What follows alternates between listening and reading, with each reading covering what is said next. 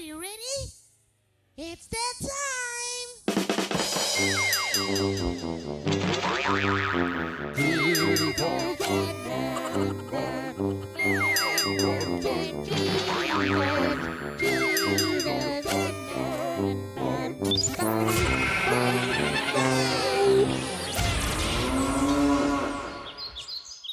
Welcome, ladies and gentlemen, to still in season 4 of Man Buns and Jesus. This is we don't count these episodes as well. I mean, we don't meticulously count any of the episodes, but especially these because you're in for another hot take today. Not that it's a hot take, but it's a hot issue. I'm one of your hosts, Josh Laborious, and on if you're watching the other side of the screen, if you're listening to the other voice on this wonderful episode, is the esteemed Reverend Benjamin Olschlager. How are we doing today, Ben? Doing pretty well. It's starting to feel like winter almost here in Michigan today. We had Here our too. It's only going to get up to 82 degrees, almost wintertime. we had our preschool trunk or treat this morning, and it was like 38, 37 degrees ish and sleeting. Where did you park the cars in your gym or No, we still had it outside because we understand how to handle cold in this state. It doesn't shut down when things get below 50. Anyway, those poor kids? they grow up tougher for it. Yeah, something like that. But today, as Josh mentioned, we're getting into a not necessarily a hot button issue, but one that is much more culturally relevant to our world today. And that is what we do as Christians with the modern nation of Israel. And there's kind of two branches to this. One is theological, and one is more one is like end times theological. If you've read Revelation, there's a lot of inferences in there to this nation of Israel. So what, if Any anything, nation of Israel, not necessarily the one in the Middle East today, right now. yeah, I was in the middle of clarifying that, Josh. If you'd let me speak. I would never. Anyway, but so we're going to talk about what, if anything, that has to do with the modern nation of Israel as we see it today. And then also, like, as Christians living in the modern world, what responsibility do we have as neighbors to the people of Israel and also to the people of Palestine as they, kind of endure this conflict and, figure out what life looks like in the middle of war. So that's what we want to touch on today, and especially want to touch on the kind of end times theology side, because depending on what branch of American Christianity you're most familiar with, or what sources you're looking to as you're working through your own Bible study or whatever the case may be, there are a lot of different takes on this, and we just want to give you where we're at, Which we believe to be the right position, obviously. Yes, yeah. If we didn't hold this as the right position, we wouldn't tell you that this is the thing we should think you should think. As a side note, there's that whole like people will throw out the criticism. Well, you just think you're always right. Yeah. Doesn't every like if you thought you were wrong, wouldn't you change your? Yeah. It seems like a tautology. You think you're always right. Well, yeah. Yeah.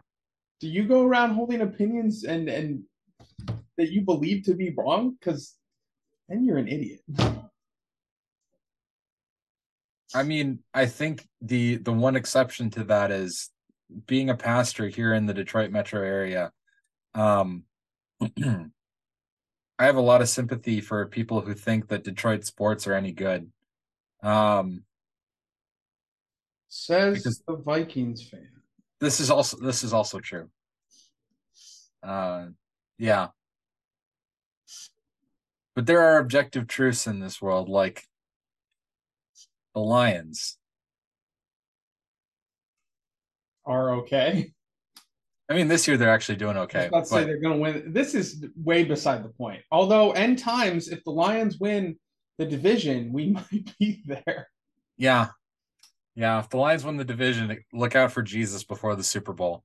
That's not allowed to happen. It's in like Revelation 23 or something. Yeah. It's in the notes Ben scribbled at the end of. Yeah. Ben wouldn't do Revelation that. 23 doesn't exist, just for clarification. Yeah.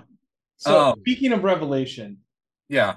um, I had actually I had never heard this until I went to a circuit meeting about 2 weeks ago, and because of everything going on between Israel and Gaza and in the Middle East in general, the circuit visitor thought it would be appropriate to bring out an article from the Lutheran Witness from like way back, I think from the 1980s, maybe this article was Okay. published. There was a lot of violence in Israel and the Middle East. I mean, basically for most of I was the about to middle say, of the more often than not, there is violence been going on. yeah, In but the like most of the middle of the 20th century, from like around the founding of Israel, within like a couple of years, they were already fighting with their neighbors up through like the 90s was probably when it was when it was like that 40-year span yeah. was all pretty rough. And I remember from my world history class that I think it was Turkey, either Turkey or Egypt was the first Palestinian nation to like officially have a peace treaty with Israel. First Arab nation. Palestinians a different thing. We'll get into that in a little bit. Okay. And I Do believe you want me to define some terms here? mate, hold on. Let me finish Okay. the train of thought. And the leader of that push was a woman, I believe. Either the diplomat or the head of state, which was I just remember in the history book there was a picture of this lady walking down a hallway, like where holding an important document or something. Um, I want to say that was Egypt, but I'm not 100% sure but on that. in Yeah. this circuit meeting, what I discovered is that there are and Ben obviously knew this when he brought up this topic, there are large swaths of American Christianity who have intimately tied Christ's return to the nation state of Israel. Um, Spoiler alert, we do not do that. Lutheran theology does not do that. In fact, we would point to um, if you look at a lot of the Jews during Jesus' time, they were looking for a military leader. And that's what they were expecting from the Messiah, to usher in a new golden age for Israel, to put Israel back on top. And Jesus pretty consistently says, nope, that's not what the Messiah is going to look like. And we would say, well, if you're waiting for like a military victory, a military reign, or a political reign in Israel, like you're on this camp that Jesus is consistently criticizing. Um, Also, in this article, apparently there were those, and I had to ask the older gentleman in the room because I've never met someone who holds this opinion, that the creation of Israel was a divine mandate. Mm. And I was like, wait, hold up. I thought everyone was kind of the opinion it was we collectively, as the rest of the world, felt really bad about the Holocaust, so we made room for the nation of Israel. And I thought that's where we were all at. And then this article was like, there are those who believe this is a divine mandate. And I was like, wait, hold up. Who thinks that? Apparently people did back in the day. I don't know too many people who still think that, but these are some revelations I had recently because I didn't know people had all these things caught up in the political situation in the Middle East. But yes, Ben, I do think it is good to define some terms. I just didn't want to lose my train of thought in its entirety. Sure. So within the Middle East, there's, I mean, a lot of cultural subgroups, but generally speaking, as we're speaking about the area that is modern day Israel and Palestine, your two predominant like ethnic and religious No, religious isn't necessarily completely tied to this either, though. Mostly, I guess, ethnic groups would be Palestinians who are Arab descended and or Arab adjacent in kind of their ethnic makeup. And there's a pretty wide swath in terms of like some of them are Christian, some of them are Muslim, some of them are, I think there's like a little bit of Baha'i there, which is interesting. Um, I don't know how much Jewish crossover there is there. I don't think much, if any. But then aside from that, at least religiously, you also have people of Jewish descent that also live in that region. Many of them also have some level of mixed European heritage to them based on the centuries of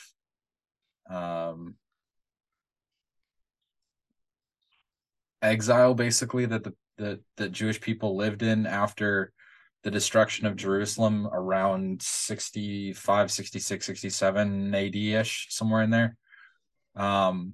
There were small pockets of Jews still living in the area that we know as Israel and Palestine now, but for the most part, it was an Arab area.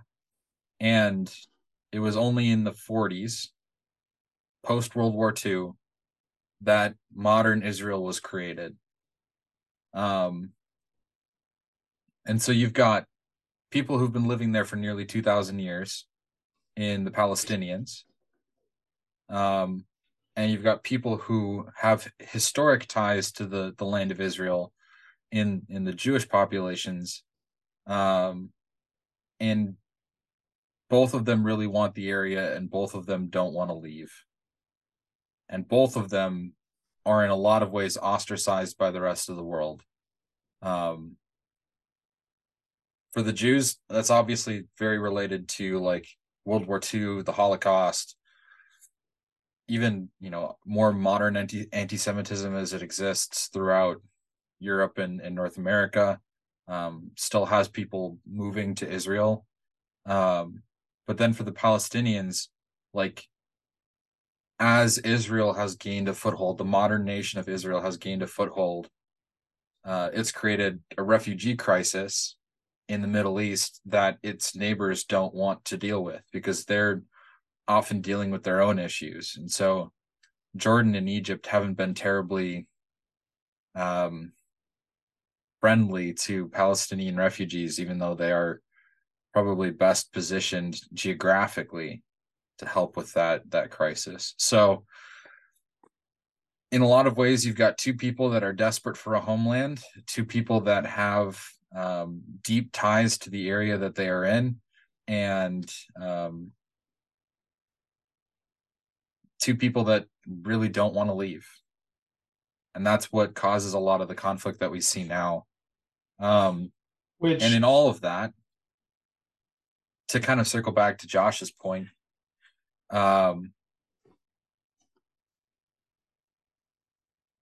of that was created by humans. And especially some British and French people that didn't know better. Like, there were arbitrary lines drawn in places to set up the modern nation state of Israel. And like, anyone who looks back at that and has any idea about the conflict that the Middle East has gone through would have known better than the people who just were drawing those arbitrary lines. Yeah.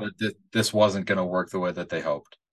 It almost makes you think, like, way back, like Old Testament way back, that the way people used to do war, where it was like, well, we're going to empty the land one way or another that we're taking, either through slavery or just through mass killing. It wasn't a better moral choice, but it certainly made the fallout a lot easier to deal with. Yeah. Because like with Israel, it's like we're just gonna put you here. And it's like there are people living here. We got like Yeah. someone's got to deal with them. And thousands of years ago, they would have just been like, we're taking this and we're going to make sure there are no people here anymore. Yeah. But with all of these things that Ben is bringing up, like there's no easy fix. Like here, because and I've seen And people looking again, at this. There's no way that like a piece of paper ends this war. mhm. Especially and here's stop me if I'm sounding too stop me if I need to be stopped. We'll just say Mhm. that. Okay. I think part of this comes from for a long time, Israel has held back at the request of the United Nations and the rest of the world. There was like the 7 Day War, and Israel has repeatedly shown their willingness to go on the war path, but they've held back because of the rest of the world community. I suspect that there is leadership in Israel right now who sees what is going on in Ukraine with Russia, and they've seen, hey, the world community is not doing anything about it other than supplying arms to one side of the conflict or the other. And I think Israel has said, well, if you guys aren't going to do anything about war right now, all bets are off. And I don't know if that is true, but it feels like to me that the war in Ukraine is what has changed. Mhm. Because previously, when stuff like because I believe the inciting incident was an attack by Hamas, yes. Yeah. In the past, Israel has responded to those attacks, but not in this organized like we're going for this way. Um, Yeah. I mean, and there's I a wonder if that has scale. something to do with it. They're like, well, if you guys are okay with war now, we're gonna go for it.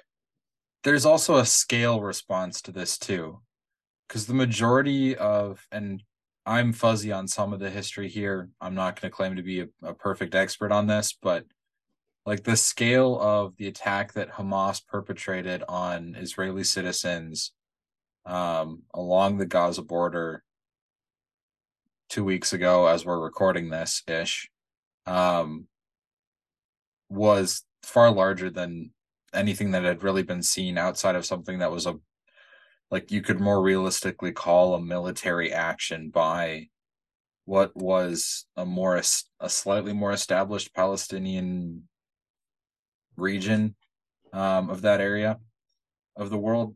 And so like the fact that Israel is responding as aggressively as they are, I think is more just a like they feel this is appropriate given the scale of the events that led to it. Um, but yeah, I mean, this has never been a clean issue. And my whole point in bringing all of this up was circling back to that article you read. The modern nation state of Israel was created by humans, and they didn't do a good job. Um, And something it's else that not. that article brought up related to that is there's some question of is it still Israel's promised land? Because if you look at the Old Testament, God says to Abraham, I'm going to give this land to you and your Mhm. descendants, and he makes that. Um, and people will like, well, then theologically, right, it's Israel's. And where I would say, well, hold the phone here, is that promised land was always tied up in the covenant with Abraham. Mhm. The covenant was fulfilled with Jesus. It was completed. It is. I mean, we don't sacrifice animals anymore. You don't have to. The circumcision thing is a non-issue, um, other than for medical or health reasons, right? And the land too. It's like that covenant is done. There's now a new covenant with God, and that's the one we have in Christ Jesus, where He does all the work. So if you're sitting there thinking, well, it's Israel's land because it's the promised land, that's not a convincing theological argument because that's not the terms the promised land was given under, if that makes sense. Yeah. And if you want to think about this in terms of like the way that even the Old Testament and New Testament people of God handle prophecy, like you would see multiple fulfillments of a single prophecy, but they changed. Like the way that they were interpreted would change. So, like John, writer of the Gospel of John, writer of the book of Revelation, refers twice to a prophecy from Zechariah, and they will look on him who they pierced. One time he refers to the Roman soldiers staring up at the crucified Jesus, literally looking on the man that they pierced. And then he refers to him again in the book of Revelation, descending from the heavens, and the whole world is looking on the one who their sin has pierced. So like there is a difference in scale, there's a difference in the way that it is coming to be. And so if we're thinking about like, which to Ben's point is a very consistent use of prophecy. yeah, Very often there's like a temporal fulfillment, but it also points to eschatology. Yeah, more eternal or end days kind of fulfillment. And so if we're thinking about this idea of, you know, God's covenant being an everlasting covenant, which he claims it to be, then the way that we view the nation of Israel, the way that we view the nation of Israel within the covenant, not within modern terms, and the way that we view the promised land are probably not the same. Right? We're changing, like the terms of the covenant are in some ways fulfilled and now changed. Where when Christ came, he changed the game, son. As God, gave his disciples the task of go make disciples of all nations, starting here in Judea, and then starting in Jerusalem, then Judea and Samaria, and then to the ends of the earth, right? And so this is no longer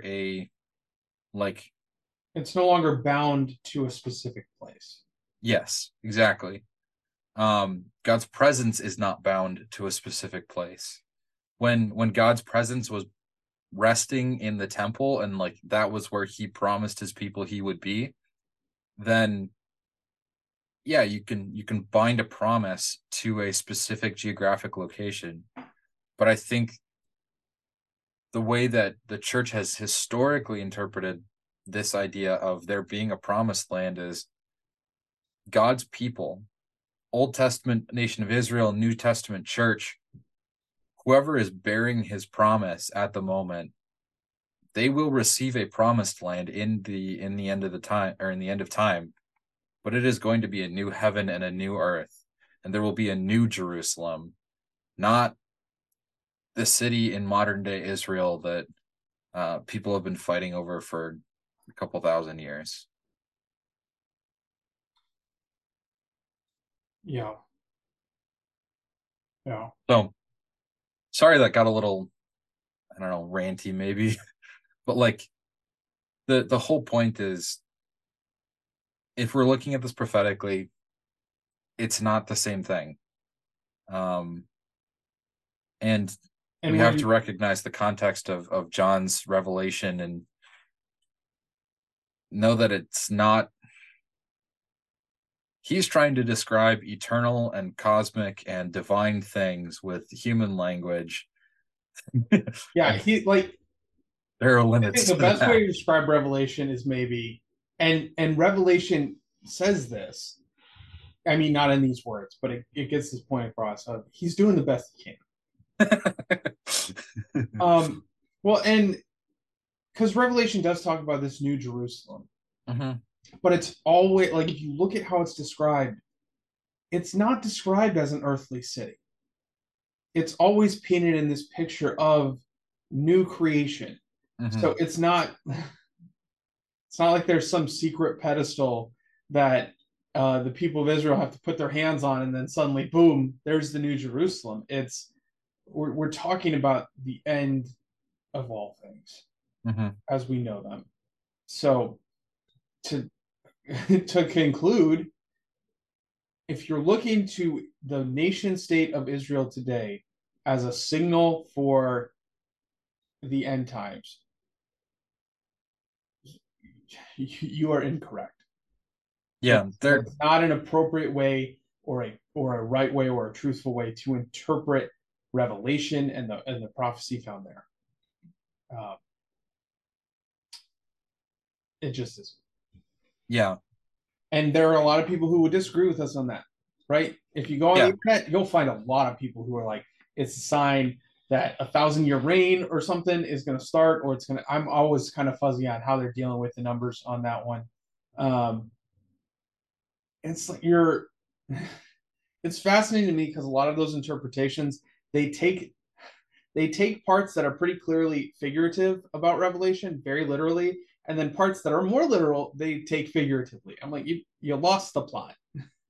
But I think more maybe if you're listening to this and you're of a similar theological bent as Ben and myself are, where you're not looking at this eschatologically, you're not looking at this kind of as some sort of symbol of prophecy, there is still a question of, well, how do we deal with it? Like, and I'm not like most of us are not hands-on dealing with it in any way. We're not policymakers, we're not soldiers, we're not politicians, we're not diplomats. We're seeing it on the news. So I think maybe the most appropriate way to phrase it is, how do we pray about this?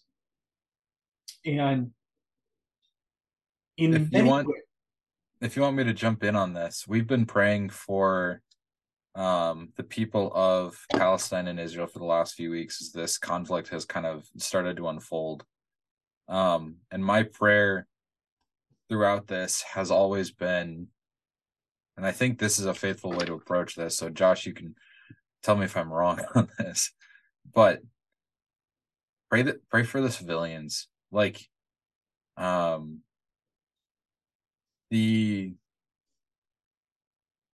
culpability for the majority of the people of Palestine for the actions of Hamas is next to nothing, especially Palestinian Christians, of which there are a good number. They want nothing to do with Hamas. For so many obvious reasons. Yeah, for so many obvious reasons. And yet they are facing like the violence and death as anyone living in that region. Yeah. All sorts of things because of Hamas's presence in the region. And on the flip side of things, there are some kind of war hockey people in the Israeli government at the moment. And they would love nothing more than to just wipe the Palestinian state off the face of the earth, and let that be more Jewish land. And that comes with the consequences of, more death, more anti-Jewish sentiment in the region, probably more violence against Israelis and Israeli citizens and Jews across the world. So in all of this, there's like 0.01% of people making decisions that impact the lives of the other 99.9%, or 99%. So pray for the civilians because they are not involved in this. Well, they are, but they are. They're not want to be. I think those are both accurate ways to describe it. Yeah, I would agree with that. So, and like, it's leading to humanitarian issues across Palestine right now. There's all sorts of like violence breaking out in Israel against Palestinians that live within Israel's borders and that live within the West Bank, where there are also other Jewish settlements. So like the the tone that the leaders of Hamas and some of the leaders of Israel are setting isn't helping things. So on that level, pray for peace. Like, Yeah, and as far as that goes, I almost think it's fair to treat it almost as the same way we're treating the war in Eastern Europe, where we're praying for both Russian and Ukrainian civilians. We're praying for an end to the violence, to the loss of life that's going on, and praying that cooler heads prevail in the leadership, which are all prayers that apply to the war in the Middle East. Pray for the civilians on both sides. Pray for the leaders on both sides. That's where I think you start to lose a little bit of the comparison, because Hamas, their their stated goals are like, one of their core tenets, I think, is this kind of violence. mm-hmm. So I guess you're praying for a complete change in that organization. Yeah, or within the people in that organization too. Yeah, and then I think another important prayer that it feels like it applies more here. I don't know that it does, but maybe it feels more that it doesn't go further. And by that I mean, I think there's a risk, and I hope this is just kind of, I hope this isn't realistic, but I think there's a risk where, allies of the Palestinians get pulled in. And then because of that, allies of Israel start to get pulled in. And this conflict becomes which is, I mean, that's how World War I started, right? One guy got assassinated, and it kind of just cascaded because this country and this country got into a war, and then they pulled in their allies, and they pulled in their allies. And before you know it, most of the world is at war. So I think it's appropriate for us to pray that that doesn't happen, that the world doesn't get pulled into a massive scale conflict that started here. And it feels like it's more likely here than it was in Ukraine and Russia. I don't know why I have that kind of mental thing, because I don't know that there's a whole lot of justifiable reason for it. But and then the other thing, and I don't know where we should land on this, because there is, theologically, Lutherans, we are not pacifists. We do believe that that the government is given the sword for justice, for reasons of justice, which I believe can go as far as to say that there is a such thing as a righteous war. Like, I believe our theology would say when the U.S. got involved in World War II, that was a righteous cause, that the Nazis did need to be stopped. So there is a degree where the things that Hamas did that started this whole conflict, it is within the government's responsibility to bring justice to bear on them. But there's just so many, what's the C word I'm looking for? There's so much collateral damage going on that's like, I don't know how long that the righteousness of that righteous war lasts through all the collateral damage. Yeah. But there is something to keep in mind there, because the very initial incident, I think theologically would say it's within Israel's government's responsibility to take care of those who committed those acts, which is a marked difference, I think, from the Russia-Ukraine conflict, because it's not so much I don't know how much moral connotation there is for a territorial dispute. Because Russia was like, this is mine now, and Ukraine said no. And I mean, there is obviously a moral, there is right and wrong to everything, but I don't know that it applies in the same degree there? I think generally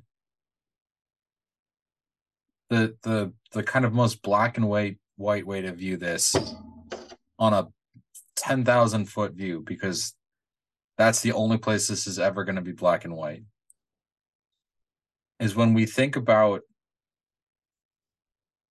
conflict and we think about armed conflict or war. The only way we really see it justified in scripture is when you're coming to the defense of a neighbor. That's fair enough. And so in the case of Ukraine, there was violence being perpetrated against Ukrainian civilians by the Russian military. And there were a number of Western nations that came to defend Ukraine. And I think in those cases, it was very justified that these nations pushed back against an aggressor. There wasn't, like, Russia claimed that it was to denazify Ukraine. I don't know if you've seen this. I did not see that. No, like that was the stated reason in 2022 when Russia initially invaded. As a side note, that's incredible. They said, like, I remember when it happened, everybody was like, "Oh, this is going to be a week," and they're still going. Yeah, Which, but I don't know if all theology and everything aside, that's pretty impressive that Ukraine has managed to stick it out for this long. I don't know if you saw, I think it was like last night or a couple nights ago. There was an airport in Russia that got overrun by anti-Semitic Russians who were looking to come, and they'd heard that there was a plane full of Jewish refugees from areas near the conflict in Israel that were landing in their region, and they were looking to come kill Jews. I had not heard that. So Russia claiming to want to denazify Ukraine doesn't really stand up when there's a much greater segment of the Russian population that's already anti-Semitic. Well, and I'm confused at the people who took the air. Like, Russia has never struck me as the kind of country that takes in refugees. They did kind of during some later years of the USSR. They would take in political refugees from Western countries who were avoiding. Oh, yeah, I'm talking about like modern Russia. Like, oh yeah. If you were to tell me Russia's taking in refugees, I'd be like, are you sure? Barely. It just doesn't sound. That doesn't sound like that. Yeah. Which is the same thing I say when my favorite hockey players take a penalty. I'm like, that doesn't sound like him. Phil Forsberg wouldn't commit a slashing. Now that's like, hear us clearly. This conversation, this is not us condoning war. No, but there is an acknowledgement that it is a government's responsibility to protect its citizens, and in some cases to retaliate when in defense of those that they are responsible for. Yeah, and I think we can apply a similar understanding to the way that Israel is responding to Hamas, for the most part so far. I will add those clarifiers because, again, I don't know everything, but it also seems as though Israel hasn't done the world's best job of trying to avoid civilian casualties. Hamas is kind of inviting it by using civilian infrastructure to, like, be a military support. And so as a result, civilian places are being attacked because they're also military, basically. I'm not going to completely say that Israel's hands are clean in some of those situations, but it's not like it's entirely their fault either. Yeah. And so in order to kind of bring justice for an incredibly deadly and unnecessary attack by Hamas on Israeli civilians a couple weeks ago, I think a lot of this is in many ways justified.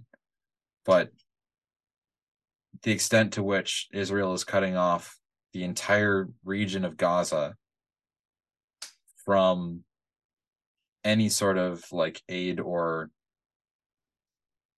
the necessities of life, really, it's starting to push the envelope of, well, it's probably already pushing the envelope of too far. It has been for probably about a week. And to what extent they're now doing this out of defense of neighbor and to what extent they're just doing this as an aggressor themselves now is starting to get more gray. No. So that's, I think, in terms of like how I look at this, in terms of kind of the geopolitical aspect of this, that's how my theological framework for this shakes out.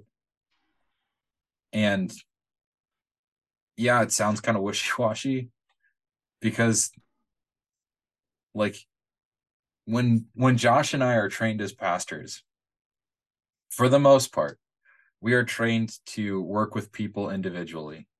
Like we preach to congregations, but the goal is to impact an individual heart and affect a change in an individual life. Yeah. The broadest we really do is impacting communities. Yeah. Like when we step into a new congregation or we step into a new community, maybe we have some leverage to make some changes, but it's not, we can't bring an impact on a nation state. We can't bring an impact on a state, let alone a nation state. I probably couldn't even bring an impact on the city I live in. That's most certainly true. What I have observed is, because you're speaking of this wishy-washy, things are black and white if you look at them from 10,000 feet up and you assume it. I mean, it's just like physics. You can use formulas cleanly if you assume constants. If you say, I'm going to assume this value for air resistance, I'm going to assume this value for gravity. Like, if you make a lot of assumptions, yeah, things are black and white. And where I will also say is I think things can be black, or things tend to be black and white. So up here and then also way down at a granular level. If we are having a conversation as individuals, there are a lot of black and whites I can give you because I know your context, I know where you're at, and I can tell you this is right, this is wrong. Way at the top, you got black and white. Way at the bottom, you can get black and white. Anything in between, it gets really hard because you, on the one side, you know too much to be able to say things black and white because you're not at that 10,000 feet anymore. But at the same time, you don't know enough to be able to make those calls like you would on an individual level. So with that being said, yes, a lot of this is very gray, which is why I think it's appropriate for us to, and Ben, you can say we're going to keep going. I think it's appropriate for us to start to maybe call it here before we overreach. No, I was starting to kind of get to a conclusion here too, and maybe this kind of gives us an opportunity to move into takeaways. And I'll give you one of each, one for each, both on the theological side and on the human side of things, like the humanitarian side of things. On the human side of things, again, from that 10,000 foot perspective, Israel is justified in defending its neighbors, its civilians, the people within its borders who were attacked. Can we condone the action of every Israeli soldier because of that fact? No, because they still have to uphold the same like justice that God wants in the land, that any of the others of us are called to do. So if we hear stories coming from the people we think to be in the right that say, hey, maybe they weren't always in the right, we have to reckon with that. And we have to understand that as part of this situation. And then on the theological side, just recognizing that modern day Israel is a human creation that causes human problems and requires a divine intervention of Jesus scale. Because it's a hot mess. It's a hot mess. And like, it has nothing to do with the promised Israel. I'm making air quotes for those who can't see me. The promised Israel that we're looking for, that place that God eventually has for us to rest in eternity. And so let's pray for those people, because the civilians are hurting. But this is no divinely mandated state. This is just another group of sinners like the rest of us in need of the grace of God. And kind of rolling from that, the takeaway I want to put before you guys, before our audience, is your action step.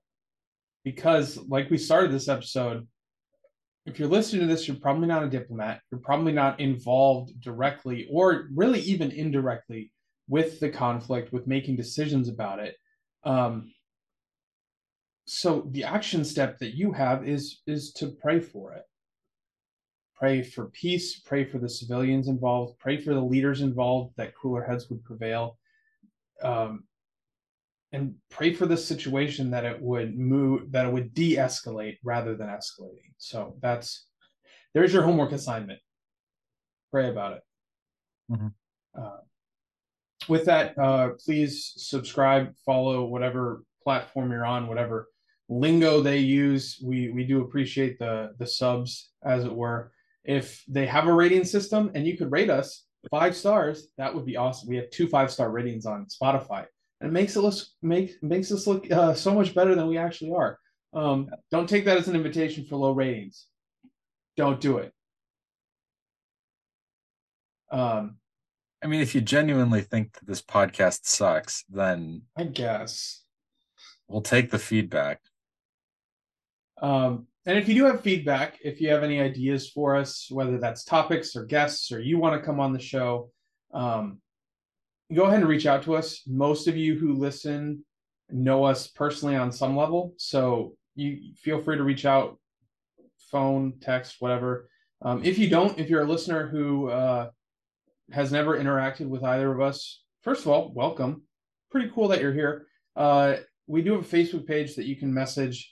We will see the message at some point. Neither Ben nor myself are super active on social media, but we do check often enough that we'll see whatever you have for us. So, and we do still have that shirt for sale. We still have 0 sales, which is exactly what I expected. But it's there, and you're welcome to buy it if you'd like. edgewaterlutheran.org/gear. It's somewhere on that page. And with that, brothers and sisters, go in peace. Serve the Lord. Thanks be to God.